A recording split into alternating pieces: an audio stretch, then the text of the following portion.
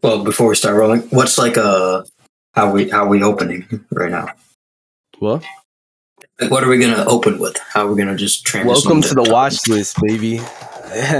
Honestly, that's not horrible. I'm not. Welcome like, to the watch list. Here we go. Yeah. You gotta do like Watch Mojo. Dude, yeah. No, but, bro, yeah, okay. I don't know. Like, what are you in for? Why are you on the watch list? Bro, I'm Indian. What do you think I did? I'm I straight don't as know, an bro. arrow. Bro, you probably scammed somebody on Instagram, bro. You probably created one of those like fake accounts and said, "Give monies now." Send. Nah. I got a B. I'll just say, I got a B, and then no explanation. Dude, that's crazy. That is crazy. But honestly, I'm on the watch list for child endangerment, and that's a fact. Welcome. I got on the watch list because of child pornography found in my car. Let's talk about cars. That could be a good transition, unless you want to get. No, we're going to talk about some real stuff before we get into that. Just have this not to say that's not real stuff. Not to say that's not real stuff. Okay, but we're gonna get talking about some like actual like legitimate stuff outside of the world of cars, and then we're gonna change to a different reality and enter. Reality. Yeah, like cars is just on a different level than everything else, bro. Like you should know that. You just watched it, and I just watched it too. It's like, oh yeah, it's the perfect movie, and I will die on that hill. I will die on the hill that it is like 5th or 6th out of Pixar. It doesn't crack top 5. Ain't no way it cracks. No, by the time we're done with this conversation, bro, you're gonna be running up that hill too. Like, come on, bro. Kate Bush on this. I'm gonna be seeing red by the end of this conversation. I'm gonna get so mad. Okay, it's all good. But anyways, like, what's been going on with you? Nothing much. Been watching Cars. Been getting mad at Cars. Been thinking about better Pixar movies. What about you? Honestly, just the same old stuff. Like, woke up, went to the orthodontist today. They couldn't get my Invisalign to fit because like I haven't been like wearing them enough or something. You still wear braces? Invisalign, bro. It's like invisible braces. Yeah, I've never heard of that, but hey, you never heard of it, my guy. No, I barely wore my retainer. After I got my braces off, that was it. I feel like if I try and put my retainer in now, I just snap all my teeth out. Dude, for real, I haven't worn mine in a fat minute, but it used to be. It was so easy too. I just had to wear it at night, and I could not do it. Yeah, same here. But you know, like you miss it one night leads to a next, and like next thing you know, it's just a habit. You just don't put it in. You lost it. Gets covered in like pet hair. Like nah, dude. I remember like one day I was like, I'm good. I was falling asleep at like 2 a.m., 3 a.m. I just skipped brushing teeth, whatever. And I haven't. Wait, you skip brushing your teeth? Yeah, but I just do it like really well in the morning, like just to make up for it. So it's like, but bounces up. You can't make up for that time your teeth spent like marinating under all that plaque, bro. Drink mouthwash. That's my solution to everything right now. No, I know, but it's like if you're going like literally like 20 hours without brushing your teeth, bro, like your teeth are literally just like decaying live, and you get to watch it. Like you get a front row seat to watching your teeth decay. Like, my teeth have been decaying though, you know? There was like a time last summer where I would drink like a Sprite every single day, sometimes like 2. And it's like, my dentist wanted to kill me, but. That's the thing, because like, they say like soda's like the number one worst thing you can do. No, I know. And I've been trying to cut that out of my diet too. I've been replacing it with like protein shakes and like tea and stuff. Like I had like a nice like chai latte or something that was all right, but. I drink a lot of milk. I don't do tea or shakes, but I do drink a lot of milk. Yeah, good job on you for getting that calcium, bro. For real. Yeah, but it's borderline too much. Like it's almost like a glass with every meal. You're sick of that calcium already, bro? I'm getting a little sick of it, yeah. At that point, you just got to experiment a bit, you know, like try different types of milk. You know, you got that almond milk, you got that like 3% milk. You could, you know, go down to skim milk, you know, maybe some titty milk. You know, it's like try to get a little mix in there. Try to get a mix in there. Try to get a mix in there. Yeah, I have to explain my grocery list next time. Wait, who cut out? It might have been my Wi-Fi. I have I don't know, bro. People in Like, my family, so they're probably all on the Wi-Fi. that's when you got to call the hitman, bro. Like, I swear, just get better Wi-Fi. yeah, dude, you got to get that better connection, bro. Go get another modem. Go get better Under connection. police report. Really wanted to get better Wi-Fi. He just needed to watch YouTube. Honestly, though, it kind of sucks because, like, my TV's like right where the router is, like my main TV. So like whenever my sister's like watching Netflix, she always gets like priority. So it always just like boosts the TV up to like full 4K, like 60 FPS streaming and stuff. And like I always get I get the short end because my computer's on the other side of the house. It kind of sucks like that. But I get I'm living in the basement. I'm the only one down here. But yeah. Because of that, everyone else is upstairs. So that's where the Wi-Fi is. Bro, I swear, one corner of my room doesn't have connection. It's just one corner, it just refuses to connect. Same thing in like the restroom across the hall. Just the Wi-Fi never works. It's like that. Like, wait, so you on data every time you take a shit, or like? Pretty much, yeah. Oh, dude, that's tough. Bro, that's tough. I be taking too long in the bathroom. They're like, "Oh, he's up to no good." No, I'm just trying to watch YouTube. And yeah, you're trying to finish listening to the podcast. I'm just trying to listen to something and it won't load. And they're like, "Oh, he's like messing with himself." It's like, no, I promise. Yeah, dude. Bro, I'm like half considering trying to like put like random moans like halfway through the podcast, just like freak people out. Like, imagine you're listening to this without like watching or anything, you just have it playing in the background. It transitions from talking just to moaning. Full on like ear rape and shit. Like, that's the ending song. That's the outro. No, it's just like Life is a Highway, like full on bass boosted with like, bro. Life is a highway, but every time the chorus starts, the bass boosts 10%. Dude, that would be sick. Speaking of Life is a Highway, I don't like that song. Like, I don't know if that's an unpopular opinion, but I don't really like that song. Do you like any country music though at all? Like, if you hate country like all together and you just don't like any country music, then that makes sense to me. But if you just don't like Life is a Highway and you like other country songs, then you might just be clinically insane. It's not that I don't like country, it's just I don't listen to country. Like, I wouldn't know enough to say, oh, I hate it. You know what I mean? Sometimes country just hits different, You're cruising down the road, down Route 66 or something in the middle of nowhere. Like, you are not listening to rap, bro. You're listening to Rascal Flatts singing, "Life is a road you travel on, it's one day here." Like, you get that, right? Bro, I used to like organize my car playlist based on when I would listen to it, whether it's at night, in the early morning, if it's like a flat road, if it's a ride to school, if I need to be energized, like if I'm on the way to a tennis match or something. I would organize it based on what mood I'm in. Dude, I had some mood playlists like based on that, but like they were super specific. Like I had a playlist for like every time I go to the barbers and they like mess my hair up. Yeah, no, I never got that specific, but fair enough. Yeah, I could see that. Then I had like a playlist specific to like when girls leave me on red for like more than 4 hours. Like, it's just like, there's that one. And then there's like another one for when it's 10 hours. And it's like, as each hour goes on, you change the playlist. No, seriously. Like, yeah, exactly. And then like, the songs are like, you start out with some songs that are just like, all sad, like, maybe she doesn't love me. And then like next you go on to like the 10-hour playlist and it's like, I'm thinking about death every night. It just, the emotion goes on. It starts out like, maybe she's just busy too, bro. I want to end it. For real, bro. Like, I be getting in my feelings too much over these playlists, though.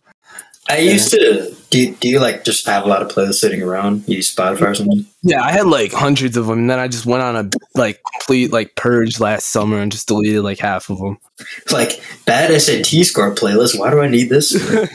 And I mean, I hate to like plug somebody and like sound like a walking advertisement, but half the reason I deleted all those playlists is because I got this new app. It's called Spotistats. I think they're like rebranding now, but basically there's like a calendar view where you can view exactly what songs you've listened to like the entire time you've had Spotify. So like my playlist used to be like sort of like landmarks like of where I've been and like what I listened to at a certain period of time in my life. But now I can just like look at the calendar on this app and it's like super crazy. Like I don't have to keep those playlists around. We switched over to Apple Music a year or two ago. Why? I like Spotify because it had all the stats. All right, well, there's 6 people in my family. We get a family discount on like the Apple stuff. We get Apple News, Apple TV, Apple Music all under a bundle. So we figured, all right, let's just switch over to that. Yeah, I see you. And like, it's not that bad. Like, it works. Yeah, it doesn't sound too bad for sure. But I miss Spotify Rap though, because I had to connect to my own account. Dude, Spotify Wrapped though, like for me, it always messes it up because like I used to listen on my Amazon Echo. I would always like listen to these like sleep sounds. I would just play like the sound of a flowing river or something when I'm sleeping. Right. So that's like 8 hours every day that I'm listening to just nothing but river sounds on loop. So like Spotify headquarters, like, what is wrong with this guy? Yeah, I know. Dude, and I remember like I think it was like 2020, like my most streamed song on Spotify. It's like, here's your top song. It's like Babbling Brook. Yeah.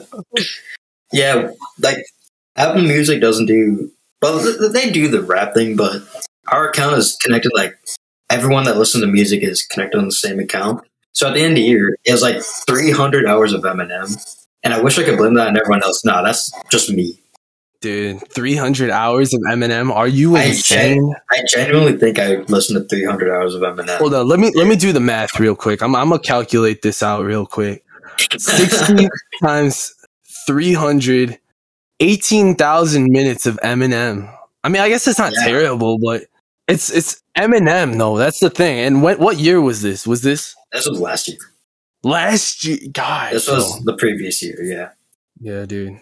The thing is, like, I would listen to music in the shower. I'd listen to music on the car ride home. How long are the showers you're taking, bro? Max 10 minutes.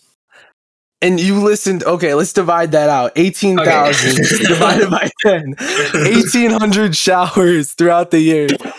I mean, yeah, like, because during the summer and during the 10 season, I'd be taking showers twice a day.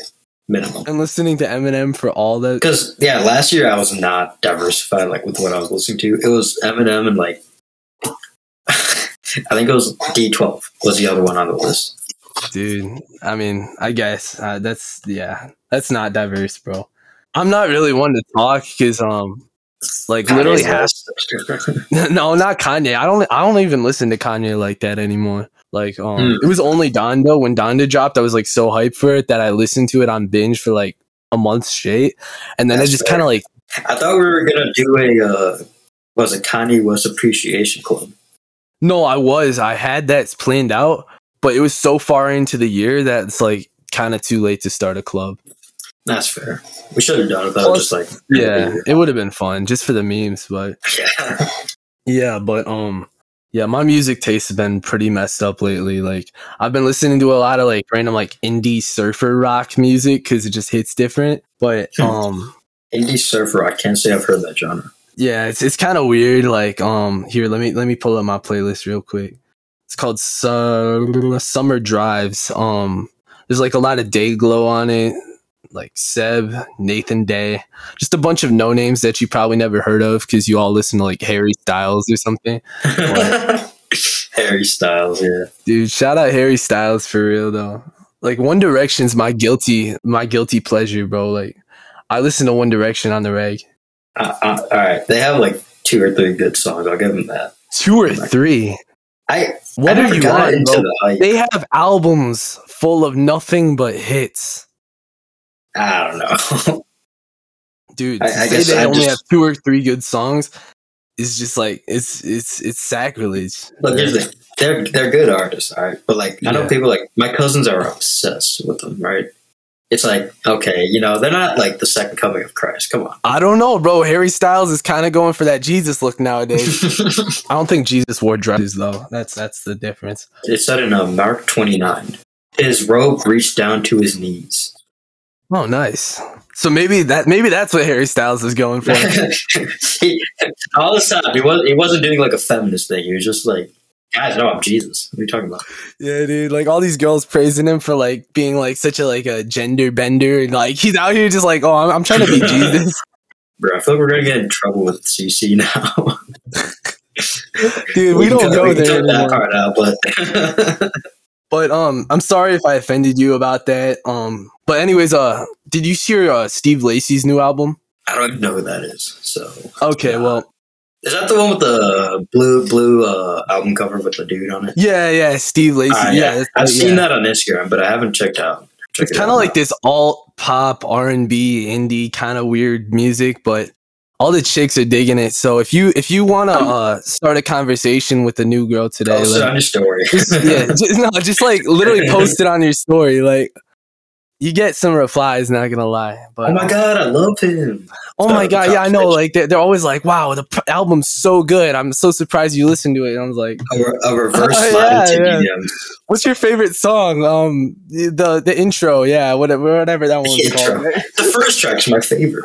Yeah, that one. The first one. What's it called? Let me look it up real quick. It's not even in his search bar. He's just searching it as he goes. It's a reverse slide into DMs. You trying to get them in yours.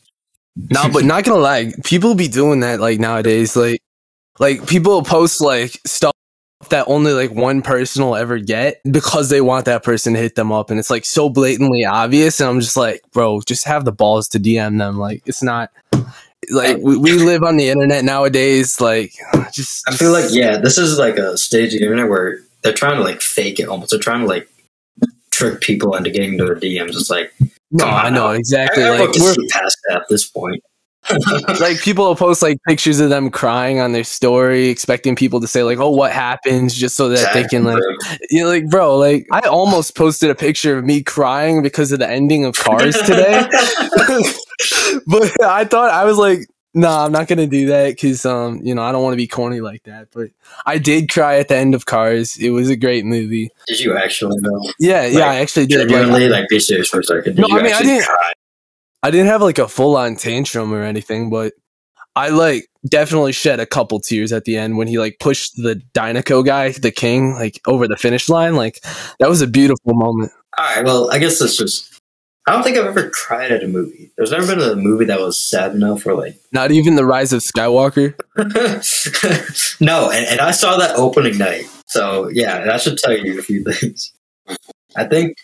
The only thing that made me cry. Do you know the video game Telltale's Walking Dead? Nope. Ah, well. Wait, is that the one where it's like the what's it called?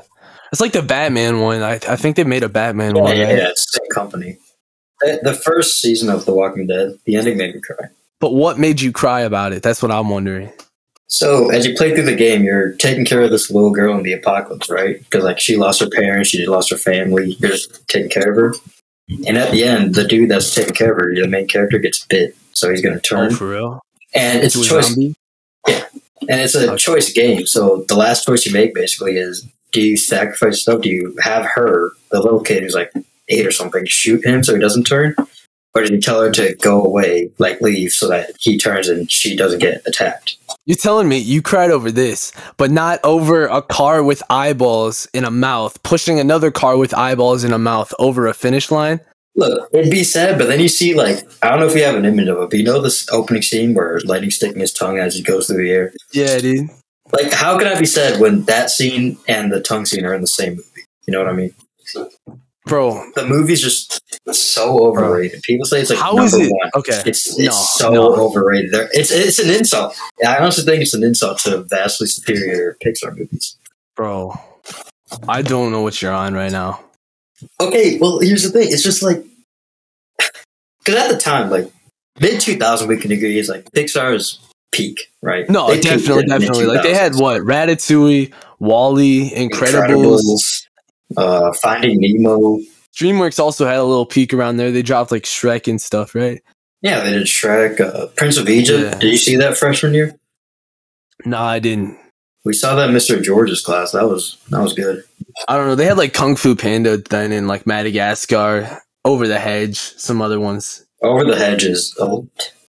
It's kind of slept on, not gonna lie. It is, yeah. I never hear anyone talking about that. The same way as like Shrek and How to Train Your Dragon. It's not as good as Cars. I'll better. It is way better than Cars.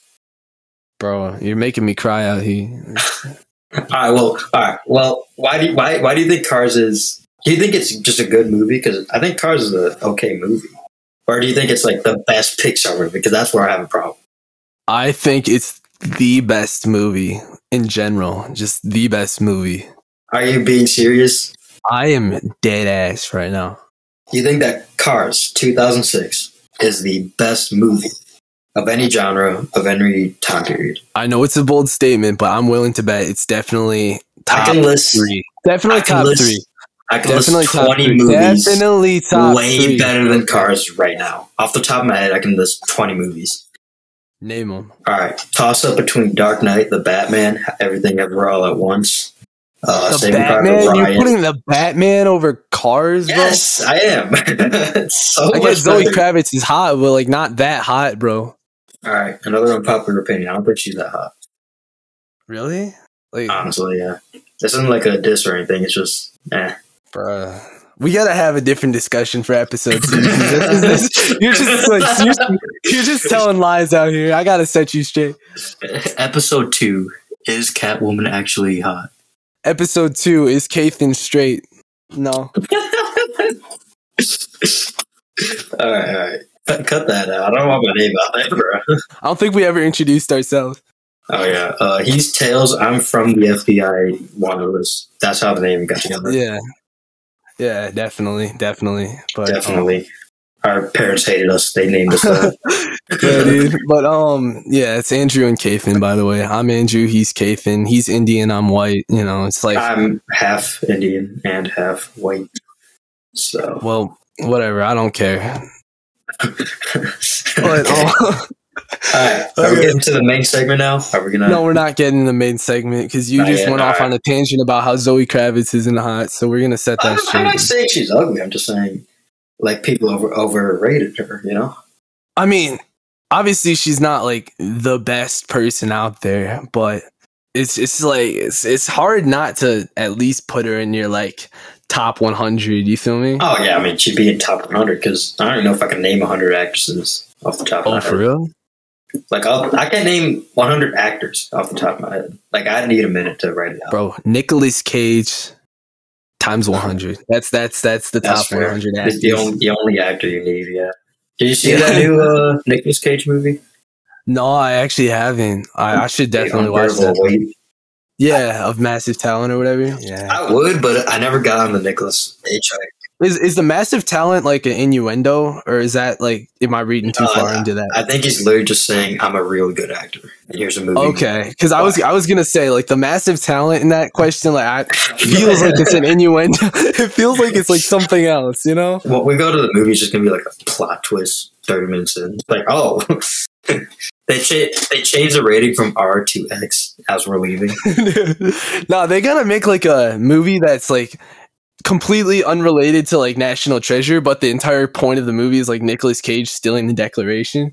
And they just gotta like not acknowledge the similarity. It's Nicolas Cage watching.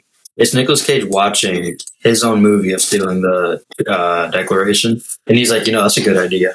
Exactly, it's like super meta like that. It's like Nicolas Cage getting inspired by Nicolas Cage to go steal the Declaration of Independence like he did in the movie.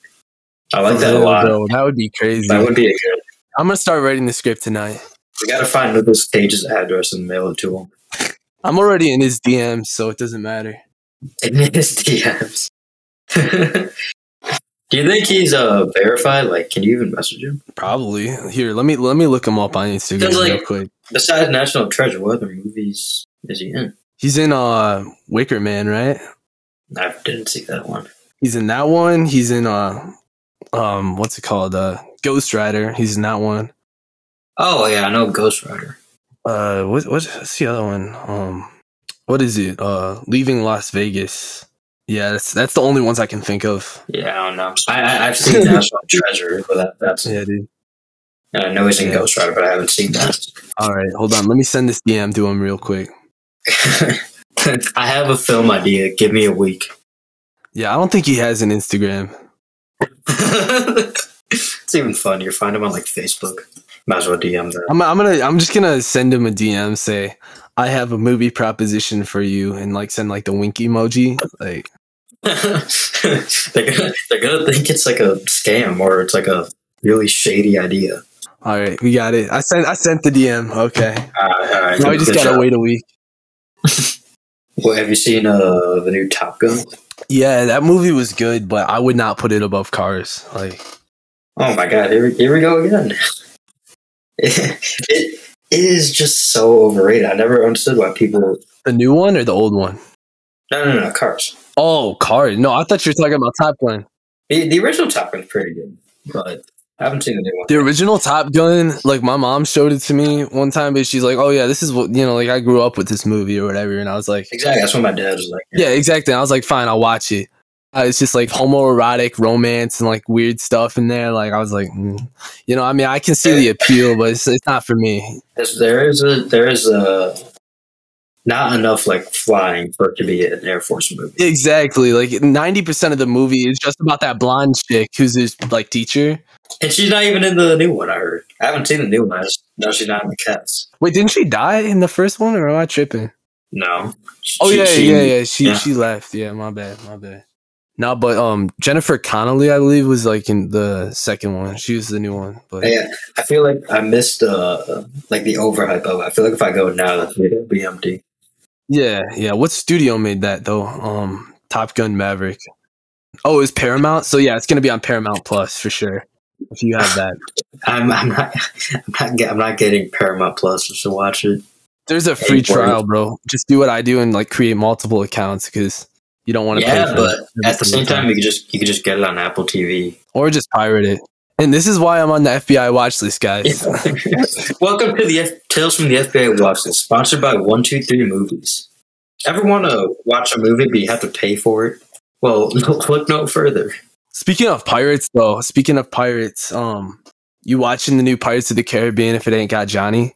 Oh, they'd have to add something just so extraordinary for me to go see it. You know what I mean?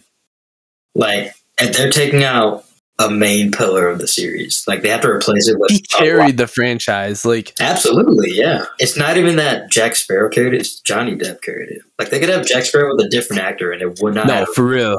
Without Johnny, that's tough. I don't know if I would. I might have to because I'm a big fan of the series, but I wouldn't enjoy it, I don't think.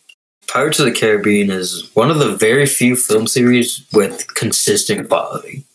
I think all 5 movies are decent. I liked the whole Davy Jones like Barbossa arc with the first 3, but once he got onto like On Stranger Tides and Dead Men Tell No Tales and stuff, like it just kind of felt like they were like spin-offs almost. After that, yeah, it was like a cash grab almost. It was like, the main story's over, but we're making so much money, so let's continue the series. But I don't like the movies were good to me, so I didn't mind it. Yeah, I didn't mind it for sure because like Johnny's acting and stuff like really brought some humor into that and brought some life into the scripts. But like, yeah, and they kept Barbossa, so yeah, exactly. Like I really liked Dead Men Tell No Tales compared to On Stranger Tides, but like both of those just don't stack up against like the first 3. Yeah, I'd say across the board they're all at least a 4 out of 5. But like, Curse of the Black Pearl is a perfect movie to me. That one's insane. The third one, At World's End. That one's good, yeah. Yeah, like the one they have the whirlpool battle at the end. Like that is literally like a top 5 movie scene of all time for me. It's iconic, yeah. And then when like they do the slow motion shot with like all the wood flying off the ship with the guy walking, like watching his empire die before his eyes, like dude. Yeah, that's insane, bro. That is good. Although I wasn't too much of a fan of the Singapore location, to be honest. That's true. The Singapore location. What did they even do? Well, they were like, they had to go out to Singapore to like find that one pirate captain, like the Asian guy. Oh, right. Yeah, that's weird. My connection just timed out, so. All right, all good now. Yeah, I think it's all good. I should have a stable connection, but yeah. But long story short, At World's End.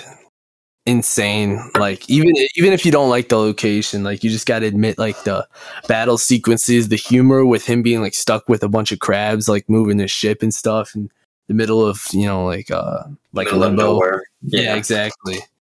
It's one of the more ambitious movies, which the series was already ambitious to begin with, but I think it's a nice wrap up to like I like it to think it's like an original trilogy. Like exactly. I know they didn't intend to make 3 movies, but I feel like that was just a nice wrap up to their little trilogy they had. Exactly. Like they had the arc with like Davy Jones and stuff being built and like Will Turner and all that stuff. And they perfectly ended it after that movie. But then they kind of like messed it up by kind of going on and like keeping what am I trying to say? Like they just kind of messed up. They messed up the like perfect ending by trying to like do these little spin-offs with like Jack Sparrow and like what's the chick's name? Santa Maria or whatever, or Santa Ana or something. The Spanish chick who's kind of hot but like kind of weird. Oh yeah, I don't know on Stranger Tides. I don't know her name, but I know what you're talking about. Yeah. Yeah, but that was kind of ironic though, because on Stranger Tides is the most expensive movie ever made, and it completely flopped because it was terrible. Terrible. It's like saying like a MCU movie flopped. It's like, did it though? Because like it didn't really like, flop. But maybe it didn't like break the rules or like wasn't groundbreaking, but it was still an entertaining movie. You know? Yeah, it was entertaining. I'll give it that. But in the grand scope of the franchise, I definitely think that's like it was a little been there, done that. Right? Yeah. I think that's probably the best way to put it. They spent $380 million making that movie, though. It didn't feel like they did. I want to know like where the money went, because the CGI, like there wasn't that many impressive like Kraken or whirlpool shots. I want to know where the money went. Like there was nothing that made it really special. Exactly. Yeah. They spent $300 million. They made it like insane, like crazy. Then yeah, I guess. Yeah, but, and then pop off at that point, like, but like, you spent $380 million, and the audience can't even tell. Exactly, the audience can't even tell. That's like Everything Everywhere All at Once. Like that was edited by a 5-man team. That's literally like less than the people that edit like Taylor Swift's music videos. Like, and they edited like arguably one of the best movies of the past decade. Oh, absolutely. That's like top 5 of the past decade. That's top 5 all time for me. Remember earlier when I said that no movie made me cry? What? That one made you cry? Almost. Like I could feel myself tearing up. I managed to keep it in because like I was watching with you guys, so I was like, I'm not going to cry in front of you guys. But I could feel myself tearing up. Like if I watched it on my own, then yeah, I probably. No, I watched it on my own. Well, actually, I watched it with my mom, but she didn't like it because of like the dildo fights and stuff. But yeah, it's a hard movie to get someone into, but once you're like strapped in, it's a really good movie. Exactly, and if you're kind of like into that absurdist kind of comedy, then it was like the perfect movie for you. But if you go in expecting it to be like super serious, then you're just not gonna have a good time. Right? Yeah, I think that's probably the best way to put it. I think like the best way I could put it is if I tried to watch with my dad, I wouldn't be able to. Because he'd have too many questions. I feel like he'd get bored. Dude, same with mine. But it's like, he'll just like walk in halfway through a movie, and then he'll start asking questions. Exactly. Like, bro, you should have been here for the first like hour and a half. Like, he'll start a movie, then immediately start doing something else. Like literally 45 minutes later, like, oh, what did I miss? Like, exactly. Yes. Yeah. Do you think Everything Everywhere's gonna? I mean, it should win an Oscar for something, right? Special effects, like visuals, or something. Yeah, honestly, I would argue it should win in screenwriting.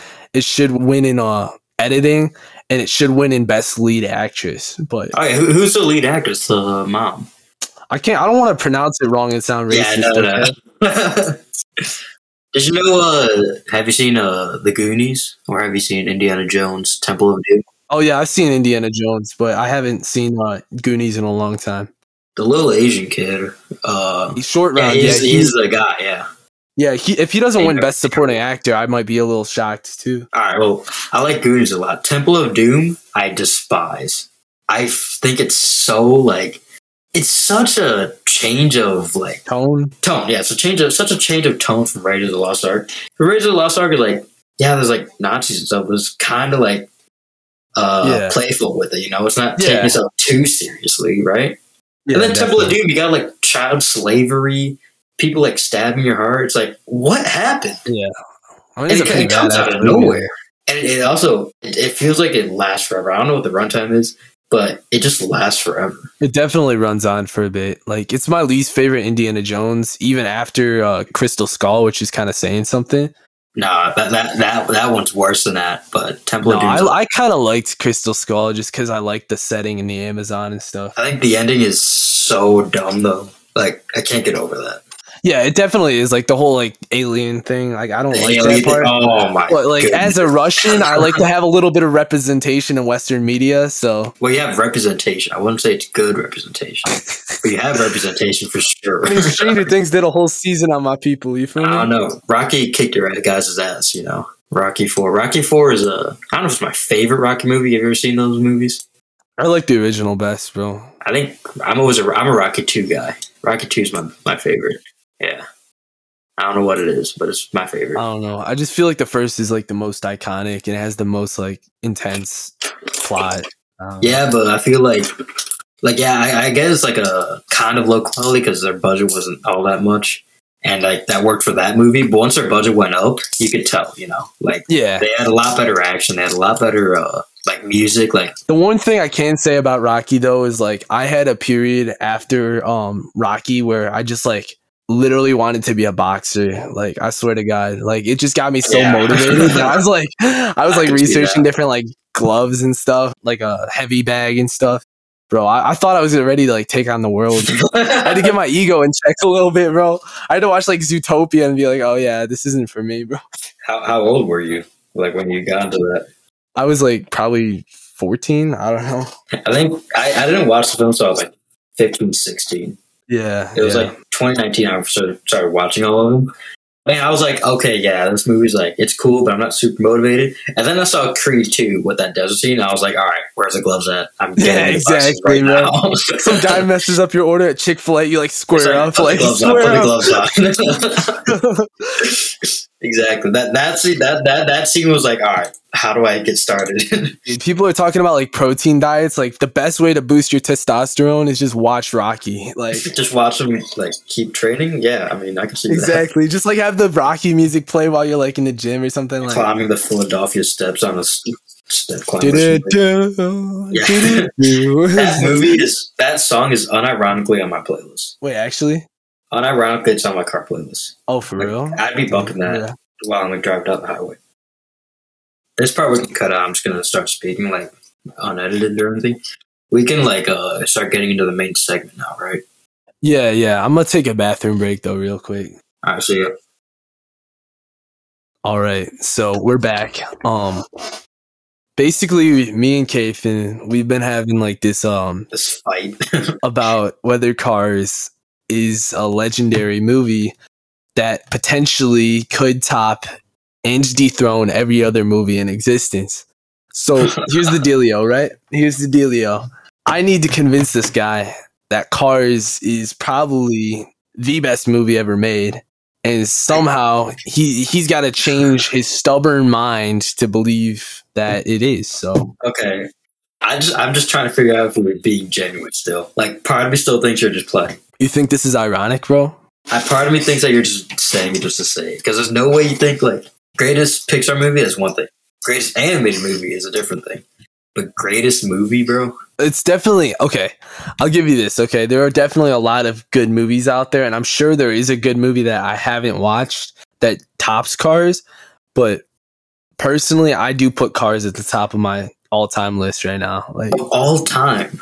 Yeah, dude. All right, well, I guess, like, give your top 5 then, or top 3, just to my see top where 5? other movies. Yeah, just any movie. All right, Sing 2. See, like, this is where I start thinking you're just being, like, just joking. Because, like, come on. Nah, dude. I don't know, bro. Like, maybe, let me see. This is going to sound kind of cliche and generic, but 2's got to be Shawshank. No, that's fair, yeah. 2 Shawshank, 3 Everything Everywhere All at Once, 4 The Dark Knight, and 5 is tie between Sing 2 and no, I'm just playing with you. Sing 2 and Sing 1. Sing 2 and Sing 1. You just can't decide which one's better. I can't decide for my 5th one because it's basically like those 4 movies and then like everything else just kind of forms like a giant blur to me. I can see that. Yeah. I did really like The Good, the Bad, and the Ugly. Really good Western. I don't know. I just can't think of anything that would really fit that 5th spot at all. But you'd still put Cars at number 1. Cars at number 1. I mean, come on. I think top 5 for me, it's like I don't have an official ranking. This is like a toss-up between Saving Private Ryan, Shawshank, I think Forrest Gump, probably. What? Dude.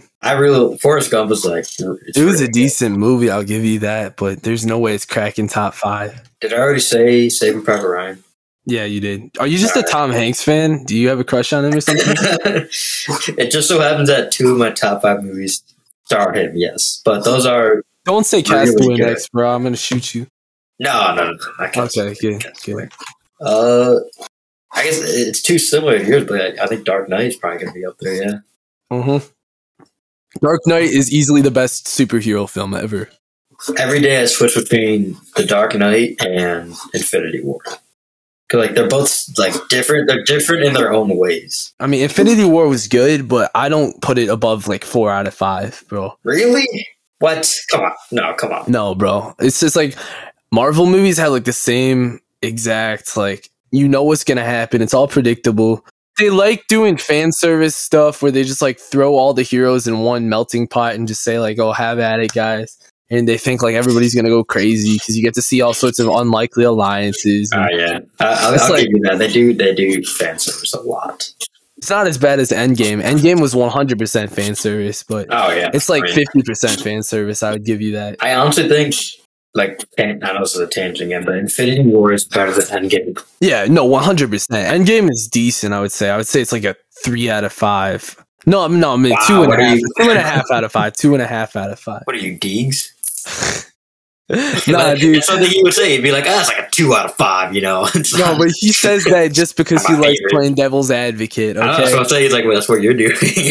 No, I'm not trying to play devil's advocate. I just really didn't like Endgame. It felt like there weren't, like, literally the fate of the world was at stake. And for me, the whole time, it really didn't feel like anything was at stake, personally. It really didn't. And that's when the whole premise of the tension in your movie is based around the fact that the world is supposedly at stake because of some psycho purple dude. And I don't feel that tension, then, like, the movie's ruined for me because it's like I have no sort of emotional connection to that. Spoiler alert, you just discovered one of my reasons for why Cars is overrated. Okay. But we'll talk about that later. It's like, come on, bro. Like, that's basically why I didn't like Endgame. Infinity War, I'll give you that. Infinity War was all right, but so Cars. Oh, are we transitioning that fast? Jumping straight into it. Yeah, no, because I need to hear your reasons. Tell me why Cars is the best movie. Convince me. Okay. Well, most of my love for Cars, if you factor out the nostalgia. Okay, I'm sorry for admitting that I have biases, okay? That's what every good debater does. They admit their biases so that way people can't use it against them, okay? Exactly, yeah. Basically, the whole premise of the movie is that winning isn't everything, the intangible matters more than the tangible, and that friendships and relationships cannot be built in a place where you're focused on yourself. You have to be able to be selfless. I feel like those are some really good things that you want to instill in children and adults alike. So I think it has that universal importance to everybody, regardless of their age. Okay. 2, I think the character of Lightning McQueen is honestly one of the most dynamic characters in any movie ever, because he changes so much throughout the movie and you get to see those changes happen live and it doesn't feel forced or like, oh, all of a sudden he's good now, you know? It feels like you're watching this guy slowly kind of break down these false barriers that he set for himself as like this all-star and start to slowly become more accustomed to the small town life and sort of opening up to other people and realizing, you know, he's got to change. And I feel like that's really powerful for me, at least. Yeah, that's fair. Like, just right off the bat, you get to see, like, I'm speed, I'm lightning, you know, the thunder comes after the lightning, all that BS. But then, but then he goes back. But then after the race, he goes back inside of his truck or whatever, inside of Mac, which is kind of weird. I do think it's like kind of weird that he's inside of another car. But, you know, we're not going to mention that. I mean, I'll go later, but all right, yeah. I mean, I guess the semi truck, like, you only have the truck that's like the functioning part at the end, and the rest is just like the trailer. Yeah, all right. It's like, if that's the case, is a truck like a Kardashian then? Like, is he just getting implants? Is that what it is? Or like, what is it? Is it like a prosthetic? Maybe, I don't know, bro. Like, I think it's like a strap on kind of. That's what I'm thinking. It's like somehow it makes it weirder. All right. Oh yeah. Continue. You're right. This guy, he's like some super hot shot. Puts on this big facade, and he's all like, like ka-chow, ka-chiga, or no, that's the wrong guy, but he's like ka-chow. And then he gets into this trailer at Mac or whatever. He's on the phone with Harv, and Harv is like, "Oh, I got 20 tickets to your next race. Invite your friends." Invite your friends. And Lightning's like, "Oh yeah," and then he just realizes like, "Oh shit, I don't have any friends." That's fair. Can I do a quick side note? Did you know that? Yeah, you can. Oh, okay. Chick Hicks is voiced by Michael Keaton. Did you know that? Yeah. I did not know that until I watched the movie. I was like, wait, what? You didn't notice the part where he just like won the race and said like, "Kachiga, I'm Batman, bitch," and then just like skirted off. And then... Is he a pimp? Looks like a kid's movie. I mean, he calls himself Chick Hicks. That's definitely not a real name, I'll tell you that. His name is Hicks. You are what you attract. You know what I mean? But anyways, long story short, Lightning McQueen, he realizes like, oh God, I gotta change. Like I'm not actually happy. And then he starts like sowing the seeds of doubt that like maybe this life isn't for him right from the bat. And then you slowly see him gravitate more towards the less materialistic view of life as he spends more time in Radiator Springs. And the transition is made pretty much like seamlessly because like you still notice parts of the old Lightning McQueen bleed through. No, but it's like even when he's like kind of moved over and he's a nice guy now, like you still notice that he's still kind of part of this like the same car he used to be. Right, yeah. Basically, Lightning McQueen transitioned from stardom to, kind of a small town, happy, friendly person, I guess. Pretty smooth, honestly, for like this type of movie, especially with the runtime. You only have 2 hours to really show that change. And like, that's a change that really kind of takes a lifetime to accomplish. So good job at kind of making it not seem too forced or rushed. Right, yeah. Overall, I think the tension in the movie and the conflicts established were pretty good, personally. There's different types of conflicts you see in like movies. Man versus self, man versus man, man versus nature, man versus society, technology, and like the supernatural. And Cars hits every single one of those things. It's just like nails each individual type of conflict. If you say so, okay, yeah. I made some notes, so I'm just gonna start reading this out because I feel like you sounded a little confused there, bud. But bud. Okay. Let's see it, bud. Man versus self. Okay, so Lightning McQueen has these internal struggles because he wants to be perfect. He wants to be the best car. He wants his ego to be really, really high all the time. And he's got this facade on to act like he's the best, even though deep down he knows that he's not. So that ego and that perfectionism comes into conflict with his true naivety, which is, that he's an inexperienced racer. He's a rookie. The odds are against him. He's just a very inexperienced driver, and he wants to be the best. So that comes into conflict, and he's actually fighting himself the entire movie, trying to figure out, like, do I even want this, or do I just want to be the best without having to put the work in? And eventually that's where Doc comes in, because Doc offers him that guidance that he really needs to push it to the next level. Then man versus man, obviously Chick Hicks is his main rival. Chick Hicks, in a way, sort of acts as like a foil character for Lightning, because I know foils are supposed to be like opposite characters, but Chick Hicks is kind of like the same as Lightning at the start. Like, they're both showboats. They both have the same dreams. They both have the same like personality. Yeah, they're both egotistical and kind of like annoying, whiny, stuff like that. And then as you move on in the movie, Lightning becomes less and less like Chick Hicks, and that change is made a lot more dynamic by seeing the static character of Chick Hicks, because Chick Hicks doesn't change. And then we get to see the change of Lightning contrasted with the sameness of Chick Hicks. And that really just overall like deepens and emphasizes that sort of gradual improvement in Lightning's character. So definitely a very smart element in the filmmaking to have another showboat at the start remain that same showboat at the end. Meanwhile, Lightning becomes like a better person because of it. Right, yeah. Then nature, man versus nature.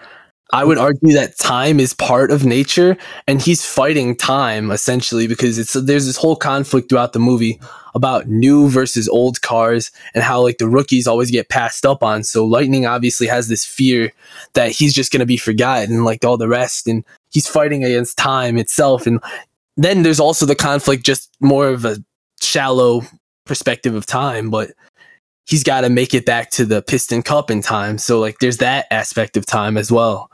And then we move on to Man versus Society. I would argue that society includes both the law because, you know, he has to face the consequences for his rash decisions. And then just society's expectations of him being a rookie who's like this all-star who's like already like taking on like all these like top racers like the King. Right. He's got to live up to these expectations that are set for him. And I feel like that also plays a part into like affecting his ego, in turn affecting his development as a person away from being so reliant on having his ego stroked and like jerked off this entire time. You feel me? That's like, it's a very deep conversation, and the analogy you use is his ego was jerked off. Okay, like, well, I'm sorry. No, I like it. It's just there are so many words you can use to continue like the deep aspect of it, and that's the word he used. Well, anyway, I like to use that flavorful language. So that mature language. Like this is sophisticated, right? But so then Man versus Technology. Obviously, like I was saying earlier, the new cars versus the old cars being able to run better, have better engines and stuff like that. And also, I would argue convenience versus quality, because, you know, obviously it's more convenient for Lightning to, you know, have like the same things handed to him all the time, and, you know, but then when he has to get hooked up to Bessie to repave the town, he has to realize like, oh shoot, technology's not working in my favor this time. I gotta actually like put some elbow grease in it.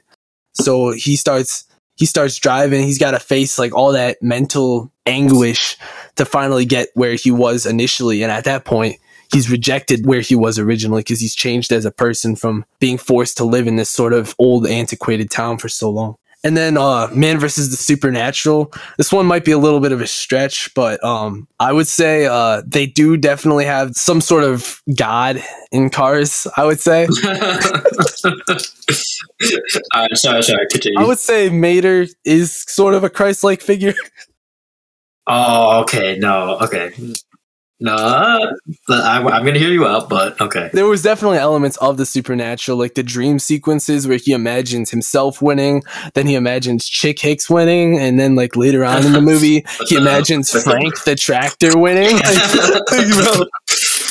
Like that was a really funny scene, but I would argue the dreams themselves is sort of a conflict because, you know, it's almost like reality versus like self-doubt almost. Yeah, exactly. It's like reality versus like just like desire. So he sees himself in the dream, and then he sees Chick Hicks in the dream, and then he sees Frank in the dream. The Frank one's kind of irrelevant. That one's more just for humor purposes. Just for humor, right? The Chick Hicks thing, the parallel really shows that Lightning McQueen, he wants this dream, he wants this stardom, he wants this fame at the start of the movie.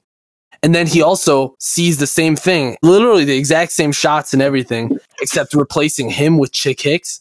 And he doesn't want that, which shows that he wants only himself to have this sort of accomplishment of his dreams. He doesn't want anybody else to have that fame. He doesn't want anybody else to steal the starlight from him.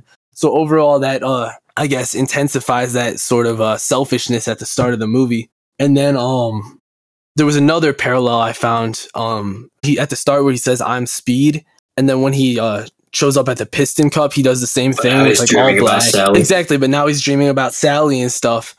I think that's a really nice scene because it ties the movie together, gives it another little full circle moment. At the start, he was like, "I eat losers for breakfast. You know, I'm Speed. I'm the best." And then at the end of the movie, now he's like saying the exact same things, but I don't think personally that he believes it anymore because he's too busy daydreaming about Radiator Springs. So right, yeah. That parallel sort of really works to show the change in Lightning as a character, which overall increases that dynamic character of Lightning as a whole. And like I said earlier, that dynamic character is what really drives the movie. So as much as you can do to intensify that sort of change in Lightning, just definitely works for the movie as a whole because the whole movie is based off of that change. Yeah, like his growth almost. arc. I will say his character arc is one of the things I like about the movie, Lightning Tingz. I Yeah. think that's like it's just a satisfying, say, well done, like how he starts, how he ends. I like you said the parallels. That I like about the movie. Yeah. And there was also some different parallels like that just didn't work in his favor. Like at the start, you know, like the paparazzi is like, you know, taking pictures, he does ka-chow and all that stuff. And then at the end You know what paparazzi I was thinking about? With the twins. You know the twins were like ka-chow. twins are like, flashing him and stuff. and like yeah, it's like when you're a kid, you're like, oh, they're just shining the lights on, and then you grow up, you're like, oh, okay. Now I know. Okay, I'm gonna go off on a tangent for a second, but did you notice at the start of the movie all the cars were doing the wave with their headlights? Yeah, like, In the crowd? but then when you look at the twins, it's like that's what they were hinting at. Like, what were they doing? Exactly. So does that mean like the entire crowd flashing at once? I think the whole.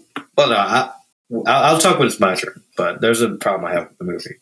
But yeah, continue. The crowd was flashing them all at once, apparently, because they were doing the wave with their headlights. But then the It twins just really like lightning. yeah, dude. apparently, the twins loved lightning because they were able to get up close to him and be like, "Hey, guess what?" That's what I'm wondering. Like, just Mater, how did he even get in like the pit crew at the end? Though, like, they just let him in. Like, they were so like specific not to let that one rusty car in. But then once Mater comes through, they're just like, oh yeah, all right. And not only did they let like Mater and Guido and Doc in, but like in the middle of the race, they let him in. Like in the middle of the race, you would think like not only like how would you get in? yeah.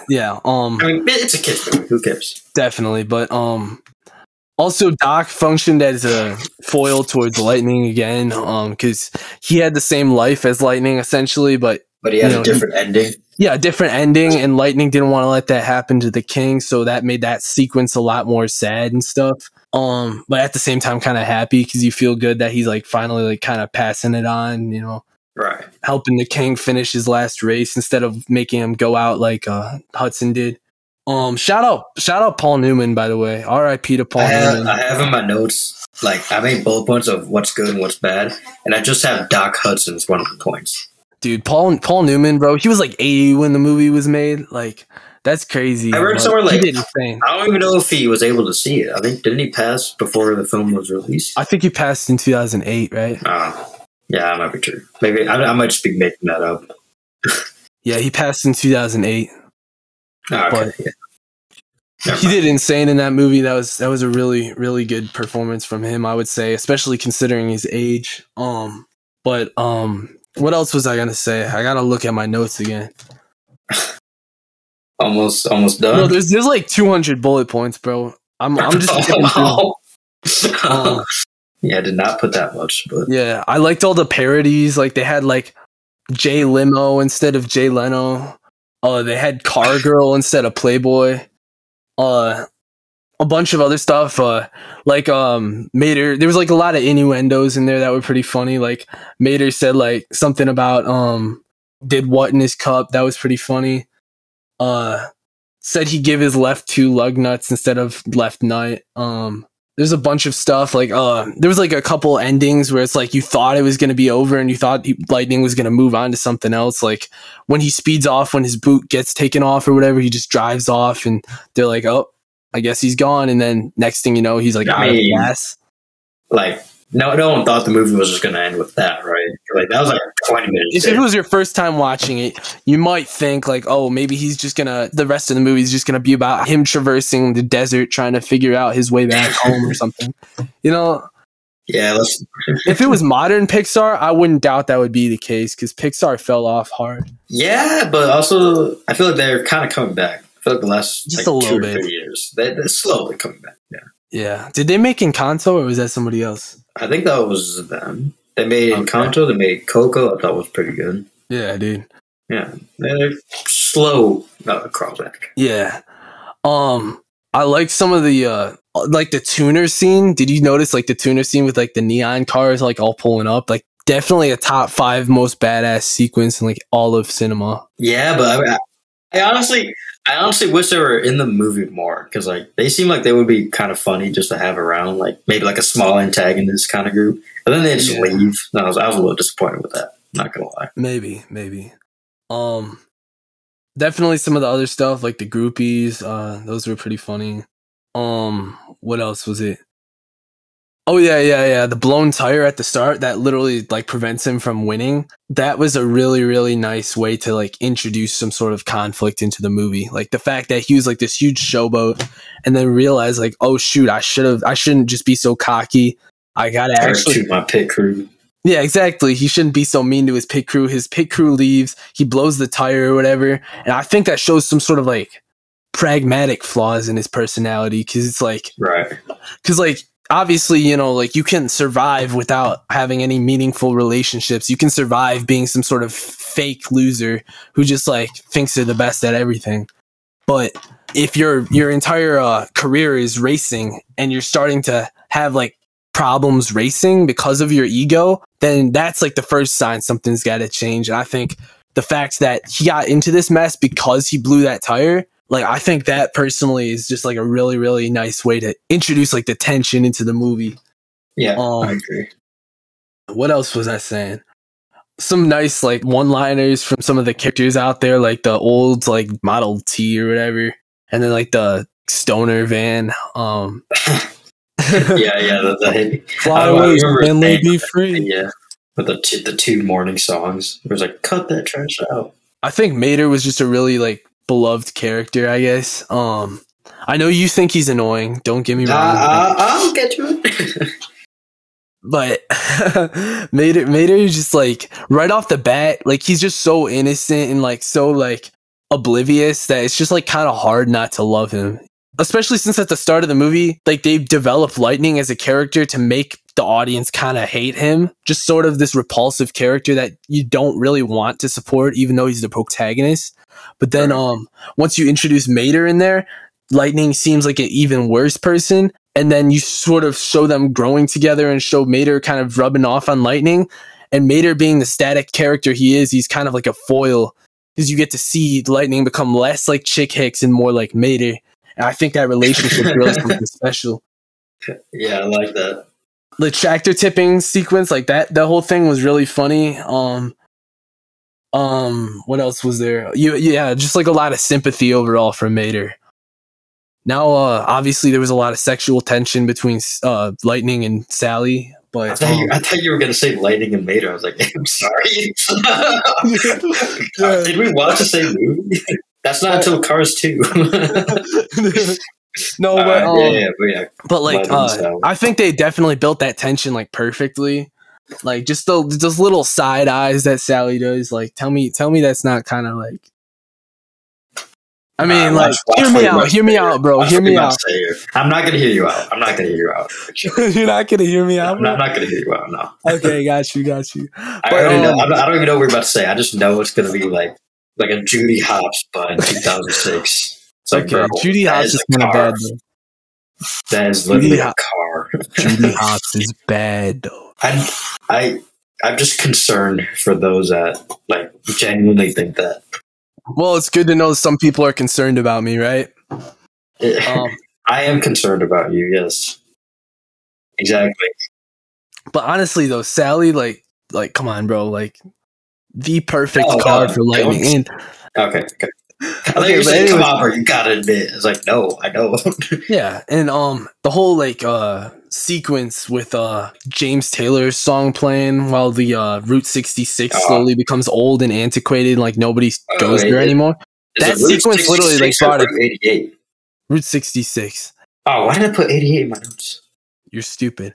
I might be stupid, yeah. No, but the whole sequence where like Route 66 slowly becomes worse and like older and like the buildings become abandoned and stuff. That sequence kind of brings a tear to my eye. It's got a special place in my heart. That one was just overall pretty emotional because you get to watch this like thriving community in the middle of the desert slowly become nothing. And you kind of get to see why these characters are so nice all the time and so perfect. Because it's like, it just like really lets you connect with the townspeople, even if they're minor characters. And I like that it's kind of like there's some narration, but a lot of it's just wordless storytelling of like the evolution of the town. Yeah, it was like a nice montage. Yeah, it's like a montage, exactly. Also, the montage when they were driving out to California with "Life is a Highway" playing, like, dude, that's goated. Super iconic. like Mac making the faces in the back of like the shiny like water truck or whatever. Mid. Okay, shut up. The opening shot, the opening sequence, literally starting off with "I am Speed" in like a pitch black thing, like, and then you open it up and you see Lightning's point of view, like looking up at like the huge crowd around him and stuff. Like, that is a pretty intense like opening sequence. Like, it really starts it off on a powerful note. Definitely some great tracking shots during all the races and stuff. I really liked the cinematography, even though it is an animated movie, so they really had more freedom with that. Like during the racing or just during the entire movie, but especially during the racing. Okay. All right. I liked how they stayed true to a lot of different NASCAR things, like sort of like the announcers, the different people in the crowd, like all the RVs parked out, like tailgating and stuff. Like the sponsor tent, like the Rusty's guys, like, dude. Like, I didn't realize this until recently, but Rusty's is a bumper ointment, which is essentially just hemorrhoid cream for cars. So if you think about it, let's sponsor this rookie.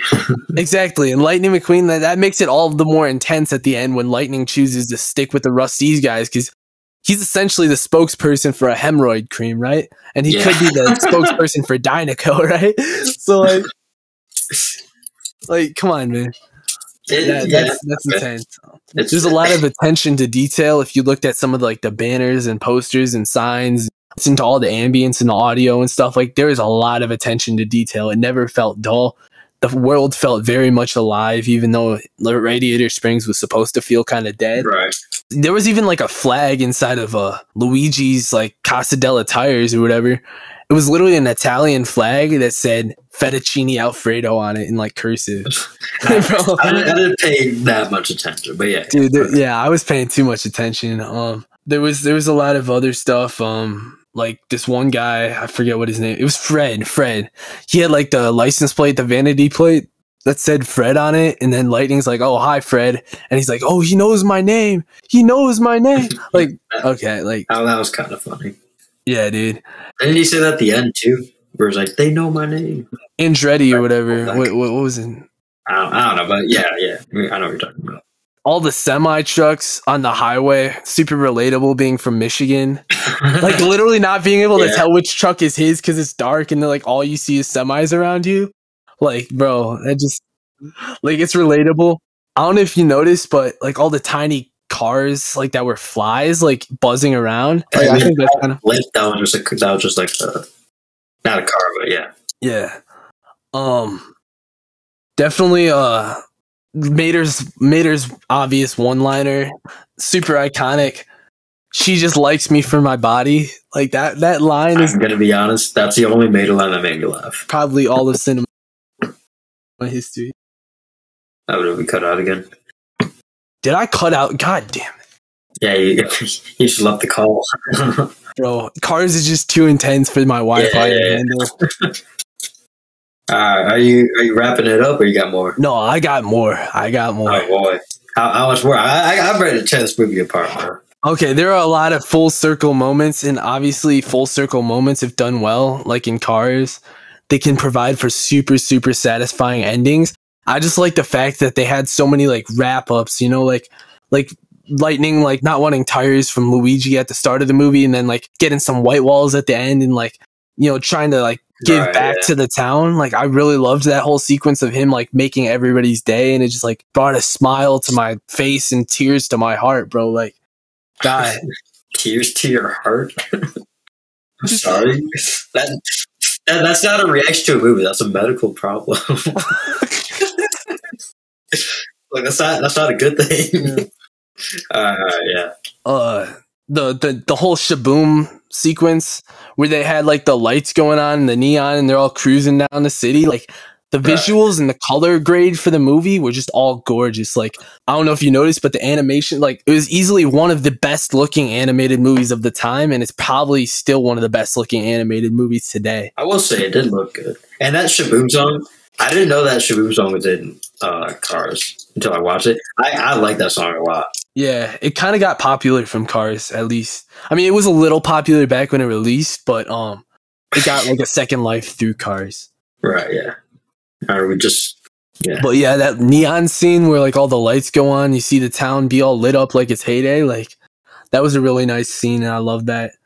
What else was there? The whole scene where Lightning McQueen, they're all like, "Oh, he didn't even say goodbye," and then he just turns up right next to Mater. That whole scene was pretty nice, and it's like you get to see the change in Lightning because like instead of running away when he had the chance, instead he stays behind, and I think that really highlights. That was like the definite moment where you're like, this guy is actually a nice guy now, you know. Got some empathy. And then Guido, of course, just a motherfucking goat, bro, with the 6-second pit stop, just like boom, boom, boom, boom, boom. All the mustaches fall off the other pit crew. Dude, for real, that scene was just like, I could feel it, bro. Yeah, it was, dude. And then you could hear Chick Hicks celebrating in the background while like Lightning was pushing Dinoco to the front or whatever. And then when he celebrates at the end and everyone's like doing throwing stuff at him, like you're just seeing Chick Hicks. It's kind of like ironic. Well, it's not ironic, but it's just like a nice ending because essentially Lightning loses what he wanted from the very start, but he gains something a lot more important. I think that's better than him just like solving the conflict and getting what he wanted and winning. I think the fact that he didn't win shows that growth, and I think that growth was really how he resolved his story. Right. And Chick Hicks, essentially the villain, the antagonist, won, but we realize in the end as viewers that the win was never what mattered. So I think that was a really, really nice way to wrap things up. And Mater gets his helicopter ride, of course. That's basically all I got to say. I think I'm pretty much out of stuff. I did have a few questions logically though. So Doc Hudson is a 1951 Hudson Hornet. And somehow his piston cup was 1951. So either he was racing since he was a baby or like something happened. He just was born as an adult. And I don't think that makes sense. Because I don't think that makes sense because we see baby cars in the stands at the first race. So we know that cars grow up. Can I go on this tangent real quick? Baby cars, bro. Explain to me how that makes sense. Like, what? Dude, like, that implies there's car sex. That implies there's car pregnancy, car childbirth, car, You didn't know that, bro? What do you think exhaust pipes for? But then, like, what's the other part? Like, what's, like, an extended fender or something? Like, I don't know. I don't know, bro. I don't know. Yeah, it's a little weird, but yes, you're right. Yeah, but I think it is kind of weird to think about the logic of the world that goes on, but I think the fact that they make you kind of think about the logic of the world, like, kind of like goes to show how good the movie is. Because if it was just a normal movie, we wouldn't be talking about how car sex functions right now. Okay, it has to be a different, like, otherworldly experience for us to be like, let's sit down for a minute and talk about how car sex works. Yeah, exactly. Let's figure this out. Like, we wouldn't be talking about this if it wasn't such a good movie. I disagree, but okay. I don't think the movie doesn't have to be good for us to question that. It just has to have holes in the logic. And also the other problem with the logic is how the cars stole Lightning McQueen's gas. Because, like, isn't gas pretty much like beverages for them? So like, I don't know. So like that's pretty much like them like stealing water out of your kidneys or something, bro. Like bro, that's literally illegal. Like taking food out of your stomach after you've eaten. It's like yeah, definitely. Last thing I want to say, shout out to Mac, bro. He was a real one. He stepped up when nobody else would. He just like literally decided I'm gonna be the entire pit crew for Lightning McQueen before like all the Radiator guys showed up. So I just want to say shout out Mac, bro. He's a ride or die for real, for real. Anyway, who are you shouting out Mac to? The 5 viewers that we're gonna have. Wait, actually, let me count how many people are in the group chat so I can see how many viewers we have. Let's see how many of our friends we can force into watching this. Yeah, listen into a 2-hour podcast. We don't get to the car stuff till like there's 8 people in the main G.I. Jane chat, so bro, I assume that there's gonna be like maybe 3 people who listen. Have like your sister or something watch them. We need to get double digits. Nah, dude, we can't have my sister listening to what we're talking about. All right. That's a lot of awkward conversations with my parents. Okay. Yeah. Yeah, talk exhaust pipes and shit. No, They're like, what does this have to do with cars? I don't know. Okay, I'll hear you out now. I'll hear you out. What you Okay. gonna say? Okay. Well, first of all, let me go with what's Yeah. good. Which you already said a lot of what I said. Lightning McQueen's character arc. All right. Starts off as this hotshot. He's like the first. What do they say? He's like the first rookie to win the Piston Cup, or almost win the Piston Cup, right? Yeah. So he's got this ego. He's got this giant ego, giant dreams of going to Dinoco, going to be great. But then as he gets stuck in Radiator Springs, he kind of mellows out. You know, he becomes a little more empathetic towards the other characters. It's satisfying to see like he learns his lesson, which again, it's a kid's movie. Like I expect him to learn his lesson because that's how the movies work. But it is satisfying to see him learn his lesson and help out the king at the end. That's good. I like that. I wrote down a note that just says Route 66. That's because that time-lapse scene is phenomenal. Like, if you take that scene out of the entire movie, I would think it's just a really good Pixar short film. Yeah. Like, with wordless storytelling, the song in the background, the visuals showing how the town went from this bustling little, like, center for the interstate highway. But then as soon as, like, the big highway came in, they were like, oh, we're so excited, new viewers. But then that doesn't happen. They get a little sad. I like that a lot. Yeah, like you said, it could literally be a short film by itself. Just that little montage. Yeah. The racing scenes were really well done. That's just like a little side note. Like it's a cartoon racing movie in 2006, but it is it's good. It's entertaining. Definitely. Doc Hudson, I love that character. I love the voice actor. It's really good. And I just wrote the ending because, like I said, with the character arc, like it's really satisfying to see him sacrifice the win just to help out the king because he learns his lesson from Doc. Definitely. Now, here is where I put the bad. Oh no. So. Oh no. All right, the movie opens up, right? He's in this race. He's the first rookie to win the Piston Cup. You see all these shining lights, this bright colors, this really vibrant environment.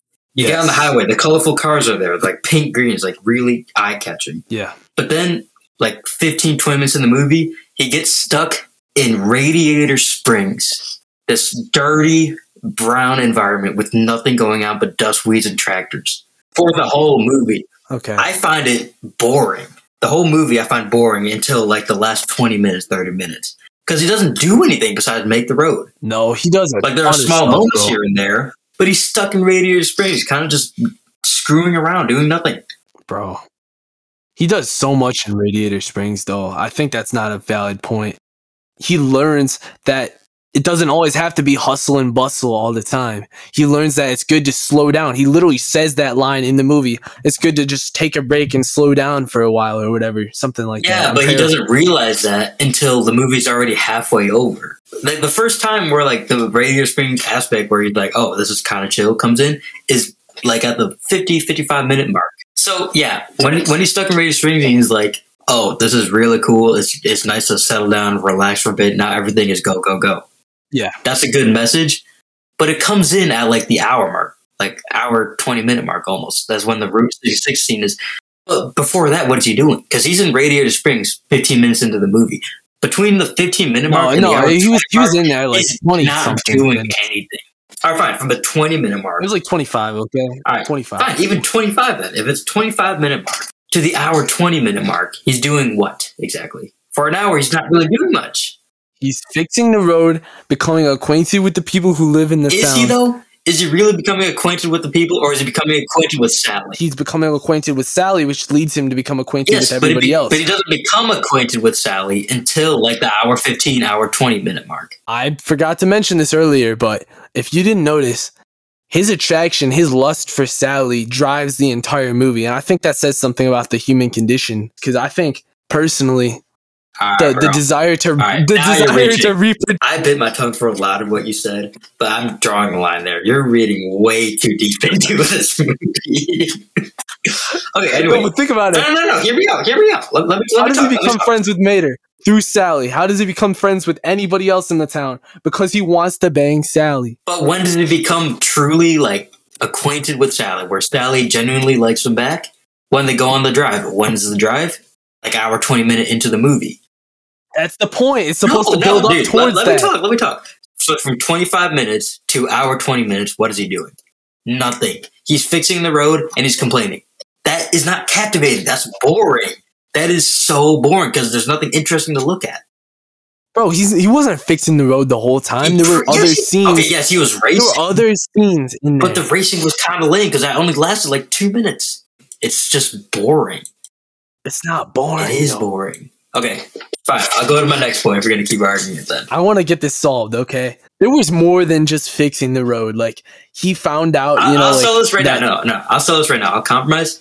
He is learning a little bit about the town by doing a whole lot of nothing. Yeah, I mean, if you consider dialogue nothing, like I do, lot when the dialogue doesn't really matter. What are you talking about? All that dialogue led up to his final change. Yeah, the dialogue with Doc Hudson. He was having conversations. The dialogue with Doc Hudson, yes. The dialogue with Sally during the drive, yes. Every other dialogue, no. What about Mater? The dialogue with Mater. What dialogue with Mater? Where he's like talking about driving backwards, talking about tractors? No, that dialogue just for humor. Okay, part of what makes a film good is being able to connect with the different characters, and introducing you to those characters is the only way you can connect with them and build that sort of relationship that all culminates in the final climax. Yes, but it's a shame that they did. While you think nothing's happening, like Mater. in reality, he's building the relationships with the people in Radiator Springs, which eventually culminates in him winning the moral victory over Chick Hicks. We'll put a pin in it later because I have a bullet point for later that I know you're not going to like, but it relates to this. Okay. So we'll put a pin in it. Fine. My next note I have, and this is the really unpopular opinion, I don't find Mater funny. I find him annoying. What was annoying about him? The fact that he's oblivious, like, yeah, that could be kind of admirable. It's kind of like, oh, haha, whatever. Bro. It's cute. But it's cute in Finding Nemo. Dory, I find cool. I find her chill because she's oblivious. Dude, I thought Dory was annoying. Okay, then I guess we just have differing opinions because Mater, I do not find funny. Dory, I at least find funny. Is it Larry the Cable Guy that ruins it for you? If it was like a different actor who was less hillbilly-ish, would it be okay for you? Or we'll never know. It's entirely possible, but I don't think it's the actor. I think it's the fact that like he tries to do so many jokes. Almost all of his lines are jokes, but most of them miss. Okay, well, that's your opinion. Maybe your humor has advanced a bit since you were once part of this target demographic. But okay, well, that would be a valid criticism if I liked the movie as a kid. I didn't really like the movie as a kid. I was really excited to watch Incredibles, Ratatouille, Monsters Inc., etc. When this came on, I was not as excited. I'm telling you. So even as a kid, I was just no. Well, obviously I didn't watch it when it came out. Neither did you. I watched it like when I was like 5, 6. But anyway, the humor is missing. Mater, I don't find funny. The other side characters, I don't really find that funny. It's just not a very funny movie to me. You think like Toy Story is funnier? Yeah, you're gonna call me a Tom Hanks fanboy. I like Tom Hanks. No, he's a good actor. I can't deny that. But you think Toy Story had better jokes than Cars? Yes. Okay, well, humor changes for everybody. It's subjective. So some people might think something's funnier than other people. Like, just like I think your taste in Eminem is kind of not based, but you know, it's like, it's one of those things like really, like you can't change about somebody. So it's like no point trying to argue over it. So the humor is irrelevant, but like objectively speaking, like what about the plot rubbed you the wrong way? I'll put this at the end, but I'll just talk about it now. I know how you said that the tension was captivating because it's like man versus man versus machine. I do not find the tension. I don't find tension in the movie. There's no tension for you? No. Well, okay. Because you could say the man versus self tension is there, and like, yeah, but it's not focused on until like, again, halfway through the movie. And then they kind of gloss over it almost. Like, talk about it, and then it goes back to, I gotta help save the town, which is like, yeah, that's cool. But then again, he goes back to the race. You wanted to stay in Radiator Springs. Okay, but the tension for half the movie before he starts like questioning himself, like, do I really want this? Is I need to get back to the Piston Cup. Essentially, I do not find that captivating. I don't find, I need to make it to the big race. Good tension. I'll bring up Toy Story. The tension is, we're gonna get killed because this kid is trying to dismember us. We need to escape. I find that good tension because like that's a threat right there. Monsters Inc. We need to return this kid to the human world because the monsters are going after her and now they're going after us. We don't know what they're going to do to her or us. I find that tension. That's a threat. I mean, the threat in Cars is I may not win the big race. To me, I think too many movies try to do like a life and death thing. I think Cars is one of those movies that really doesn't need to do that and really executes it well enough where it's like it can make something so small and so minuscule, like, okay, it's a race, seem so like big just because you know the motives behind it. You know that he could have this huge life of luxury, and it's not necessarily the race, it's more the lifestyle that he wants. And I think in a way it is kind of life and death, because he would do anything to have this sort of lifestyle. And essentially, that's just going to slip away from under his fingers if he doesn't make it to the race. So that'd be true. And I like that it's not life and death, because Cars 2 makes it life and death. I hated Cars 2. I did not like it. I'll tell you that. But the tension up until the tension for half the movie, I'll just say, it doesn't even seem like I need to win the race. Like, he's confident he'll win the race. Yeah, exactly. The tension is I need to make it to the Piston Cup. I need to literally get to California. Not I need to win the race. He's confident he's going to win the race because he's such a cocky asshole at the start of the movie. Yeah, but the tension isn't like, oh, I need to win this race because I really want to win it. It's like, no, the tension's I got to get back to the race, because obviously you got to get to a race before you can actually race. Then your focus is the tension is quite literally, I need to get to the race. Exactly.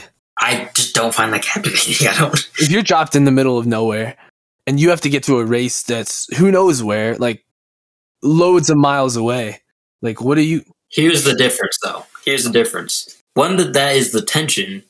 Lightning McQueen is so unlikable. It's like, I don't want him to make it to the race because he's such a jerk. No, exactly. That's the point. You're not supposed to like him at the start. Well, then who am I supposed to be rooting for? For like half the movie, I'm not rooting for anyone. You're supposed to be rooting for him to change. You're supposed to be rooting for him to become less. No, you don't know that. You don't know that that's the moral up until past half the way through the movie. I feel like the main thing I'm trying to say is they take too much time getting to what the moral is. Really? I feel like the pacing was good. Because I've been saying halftime, but I feel it's way past halftime. It's like once they reach a minute 15, that's when they start realizing I need to relax. It's man versus soft. No, they were sowing seeds all the way up. They were sowing seeds all the way up from the time he arrived in Radiator Springs. Like there were moments where he was like, "Oh shoot, like I might have to change because like my ego's not getting me anywhere." Like there were times where that was like what? Like literally from the moment that he decides, like it's better to run from the law than to freaking like face his consequences and stuff. He literally decides like I'm gonna run off and I'm gonna be fine because I'm a race car.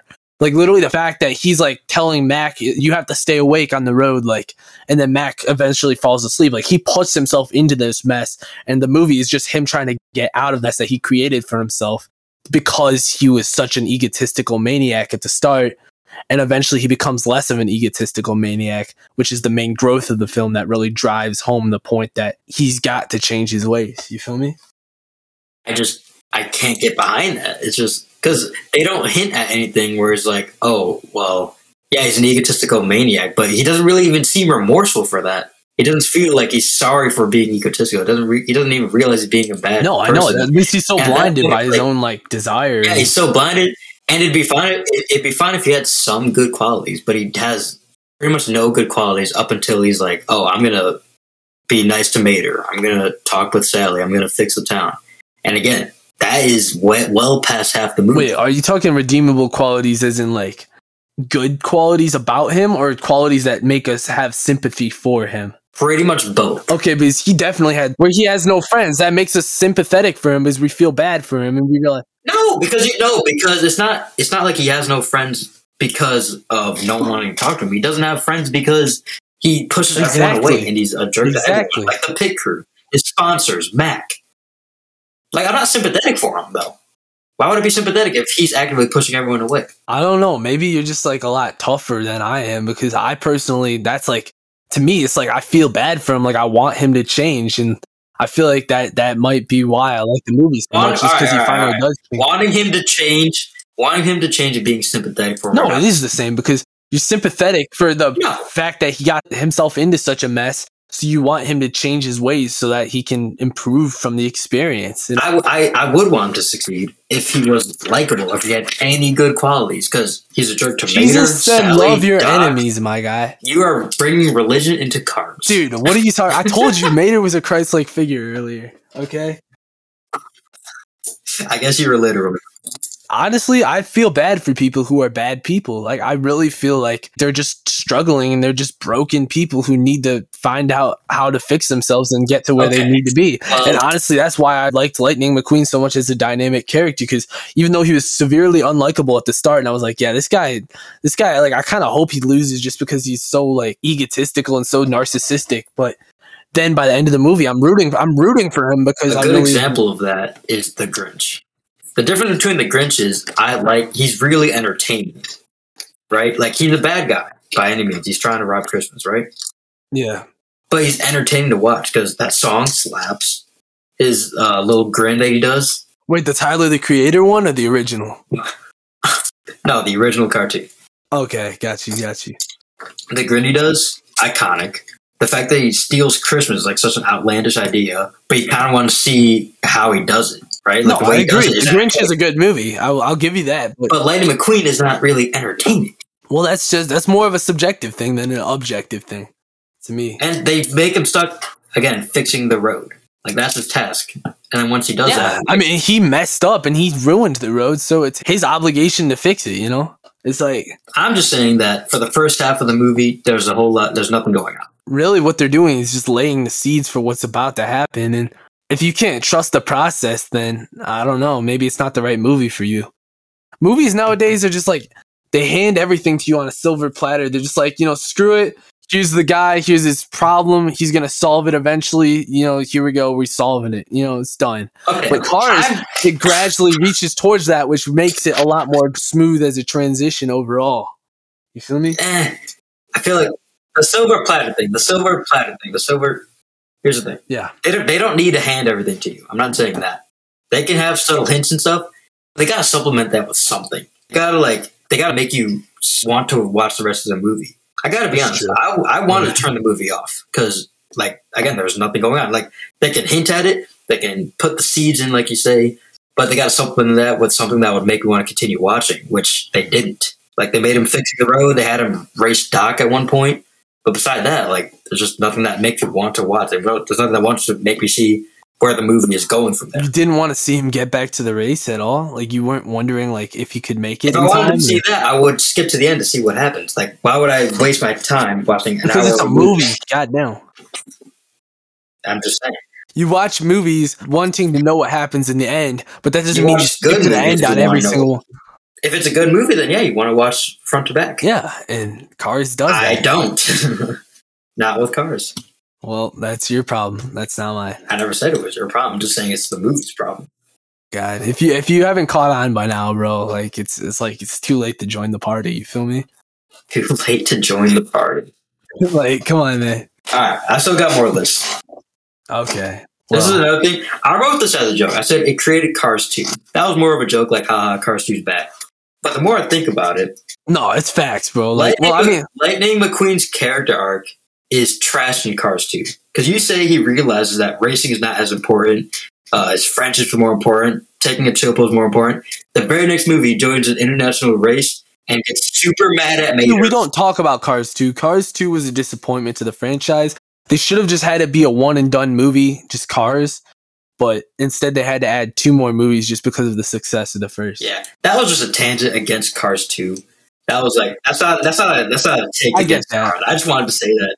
I agree with you. I'm against Cars 2. Okay, so I also said that the side characters, at least some of them, were annoying. The Model T lady was annoying. I'll give you that. The Model T lady, I did not like. The hippie van, I thought he was saying like just stereotypical stoner lines. Like he wasn't like that interesting, you know. You got to know the context. Like having a stoner character in a children's movie just makes it so much more fun. It's just weird. I don't know if it's necessarily bad, but he didn't do anything like super funny either. So it's like he's kind of just there. Same with the Sarge. Yeah, they really just wanted to add more diversity to the town and show that it's kind of like a melting pot of cultures. Yeah, but I mean, you could show that in different ways. You argued that there was nothing interesting about Radiator Springs, but what I'm trying to say is that they added that diversity in the cast in Radiator Springs because they wanted to make it feel more lively and more dynamic. Because if they just had a bunch of like generic cars that belonged in an old town in the middle of nowhere, then it would just be a very boring ensemble of characters. I will say, the more I think about it, the fact that like there's nothing going on in Radiator Springs, that might be the point. I will say, because it's like, oh, I got trash. But like, that's not really enough, it's still boring. Like, yeah, that's the point. Like, oh, it's boring. Like, yeah, it is. Are you just like conditioned by superhero movies to not like any dialogue? Because I feel like some of the conversation. There's no way you just said that. No, because I feel like if Cars was made in 2022, the entire thing would just be racing sequences and it would be annoying. But the conversations and like the small little things that happen are really what the bread and butter that make this movie so great, in my opinion. Let me clarify. I'm not saying Cars is a bad movie. No, I know you've told me that like a million times. I would argue it's a good movie. It's a good movie, but I just saying it's number one is like there are flaws with the movie. Okay, it's not. No, there are flaws. Obviously, perfection does not exist.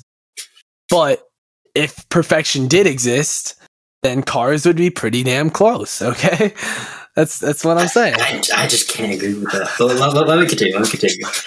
This one's more of just a side note. It's like got you. I'm thinking too many sexual innuendos. I know. I texted you. There were like 10 in the whole movie at most. That's just not true. There were 10 in like the first half. The entire character of Flo, everything she says is pretty much a sexual innuendo. The character of the Model T Ford, where she's like spanking McQueen, that happens like 3 times in the movie. If they just had children's humor in a children's movie, nobody would watch it once you reach a certain age. Unless it was truly that good. What? Unless it was really that good. Like if a children's movie is really good, then yeah, you watch it. You take the innuendos out, it's less good than it would have been. So it's disagree. Less universally accepted. The innuendos are there to like make adults laugh, but there's just so many. They're so obvious. None of them are really clever. It's like, we're going to put a word in front of nuts. That's the innuendo. Lug nuts are part of the car, bro. I know that, but that's not what he was saying. He was talking about, like, nuts. No, I know, but there's a clever twist on it because... Is it though? Because, like... I don't think that's clever, though. That's, like, a given with the Cars movie that you're trying to put adult humor in. That's, like, top 3 jokes you would make. I personally think it works. I don't even think it's original to that movie. I'm sure if there was another Cars movie like similar to it, that joke would be in there. But there wasn't. It's just Cars. That's the thing. It's just not a very clever movie. It's like the innuendos aren't that clever. It's like one of those things where you're like, oh yeah, I could think of that joke, but it's like after somebody said it. It's like in hindsight. So it's like... Just because they said it first doesn't mean it's clever. I thought it was pretty decent. I personally did. Like some of them were funny, but again, there's just like if there's enough for me to actually. How many innuendos do you think is appropriate for a children's movie? Max, I would say like 5 throughout the movie. Okay, well there were probably like 10 in this entire movie. So I'm saying that's too much. That's too much. Because at that point, if they had one in every single scene, that would be different. But they didn't. They had like one maybe every 3 scenes or so, maybe every 4 scenes. But like now it's like, oh, that's clever. It's like they really went there. But again, it's not a movie for us. It's a movie for kids. So like the kids are like, why do they keep making those kind of jokes? They want to entertain the adults too. There's adults that bring their kids to the theater to see it. Yeah, I'm saying besides the theater, what adults are watching this movie? I am 18 years of age, and I watch this movie like once a month. That's an obsessive thing, bro. That just shows your bias. Okay, this is another thing that kind of goes with me thinking Radiator Tingz is boring, or not the town itself, just lightning stuck there for half the movie. I found boring. Well, I mean, that's the point, though. Radiator Springs is the main setting of the movie. I know, but this note was going along with it. The visuals are not very impressive. It's a desert. Bruh. Exactly. Yes. That's like saying like Indiana Jones, like Raiders of the Lost Ark is boring because it takes place in freaking Egypt. That's false. It takes place in more than just Egypt. They're in the rainforest. No, I know. They icy mountains. They have multiple landscapes. No, but the majority of the movie takes place in Egypt. Is it even majority though? Because like they're in the town for a little bit. They're in the town is in the desert. But that's not the desert. That's just a town. Radiator Springs is a town in the desert, just like Cairo. Anyway, they're just boring to look at. How about that? Well, I mean, it was pretty vibrant, though. It still had a lot of nice shades of orange and brown in there. I did not see much orange in there. I'm not gonna lie. Orange is a factor in making brown, bro. All you do is increase the amount of black or white in orange, and you can make brown.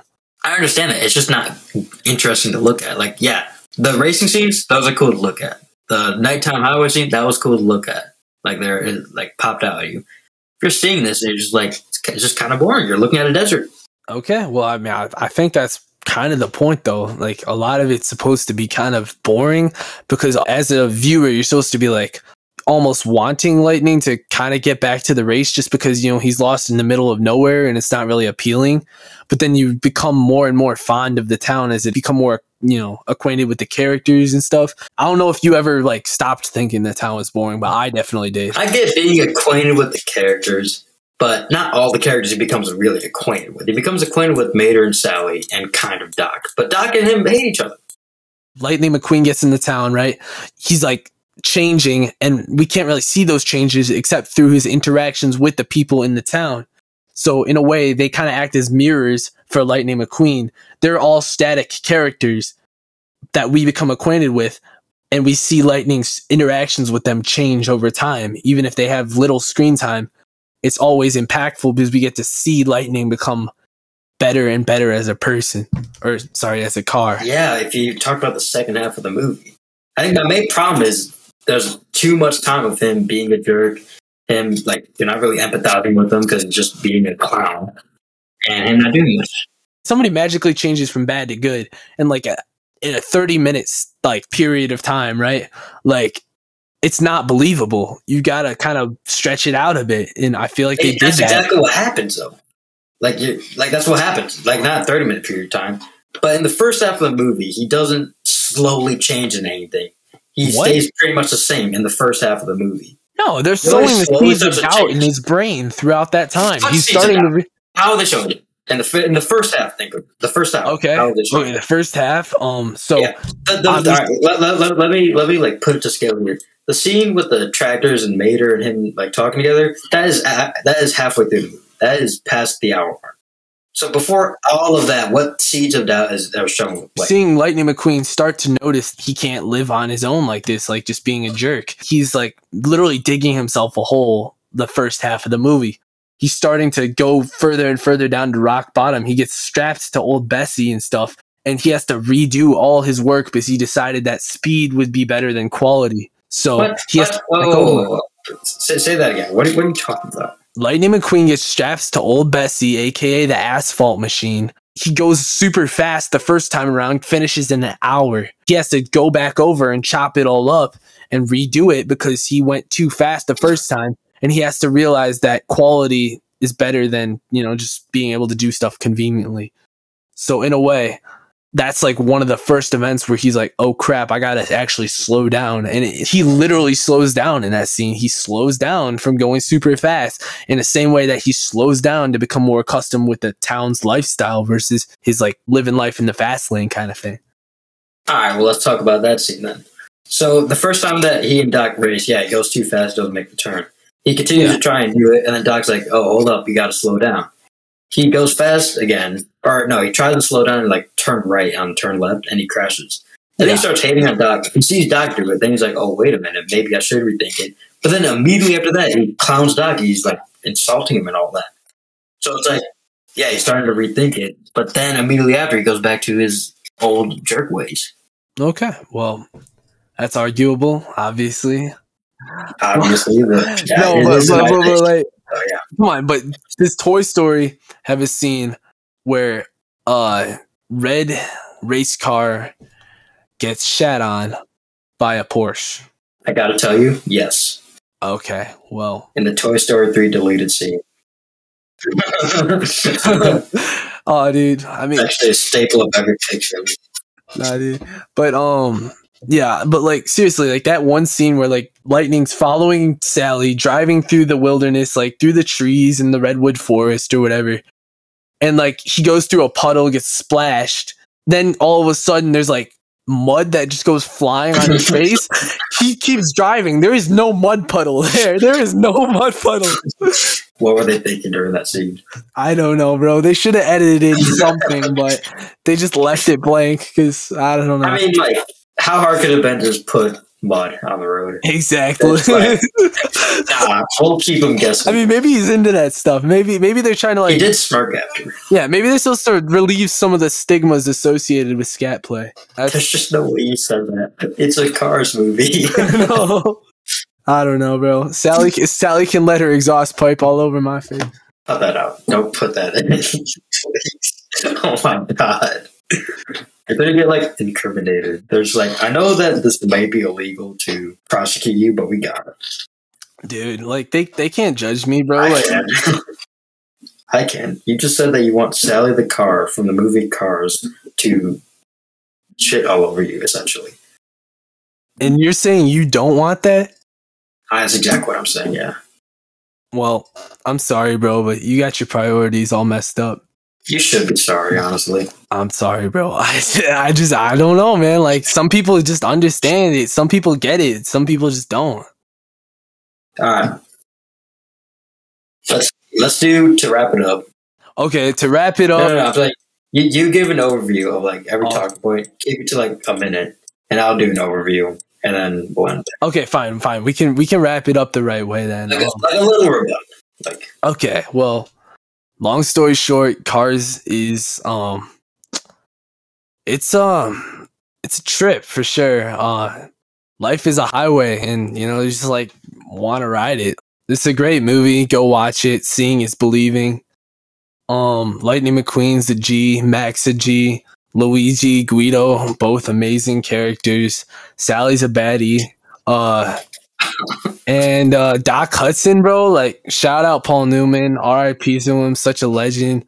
Acting performances all amazing. Owen Wilson, man, such a good actor. Mater, obviously, kind of the GOAT. Shout out Larry the Cable Guy, funny dude. Go watch his stand up. And yeah, honestly, screw Cars 2, Cars 3. Don't like either of those. Cars 1 is the GOAT though. Make sure you go check that out. This is Andrew signing out. I'm just gonna let Kethan take it from here because I don't know.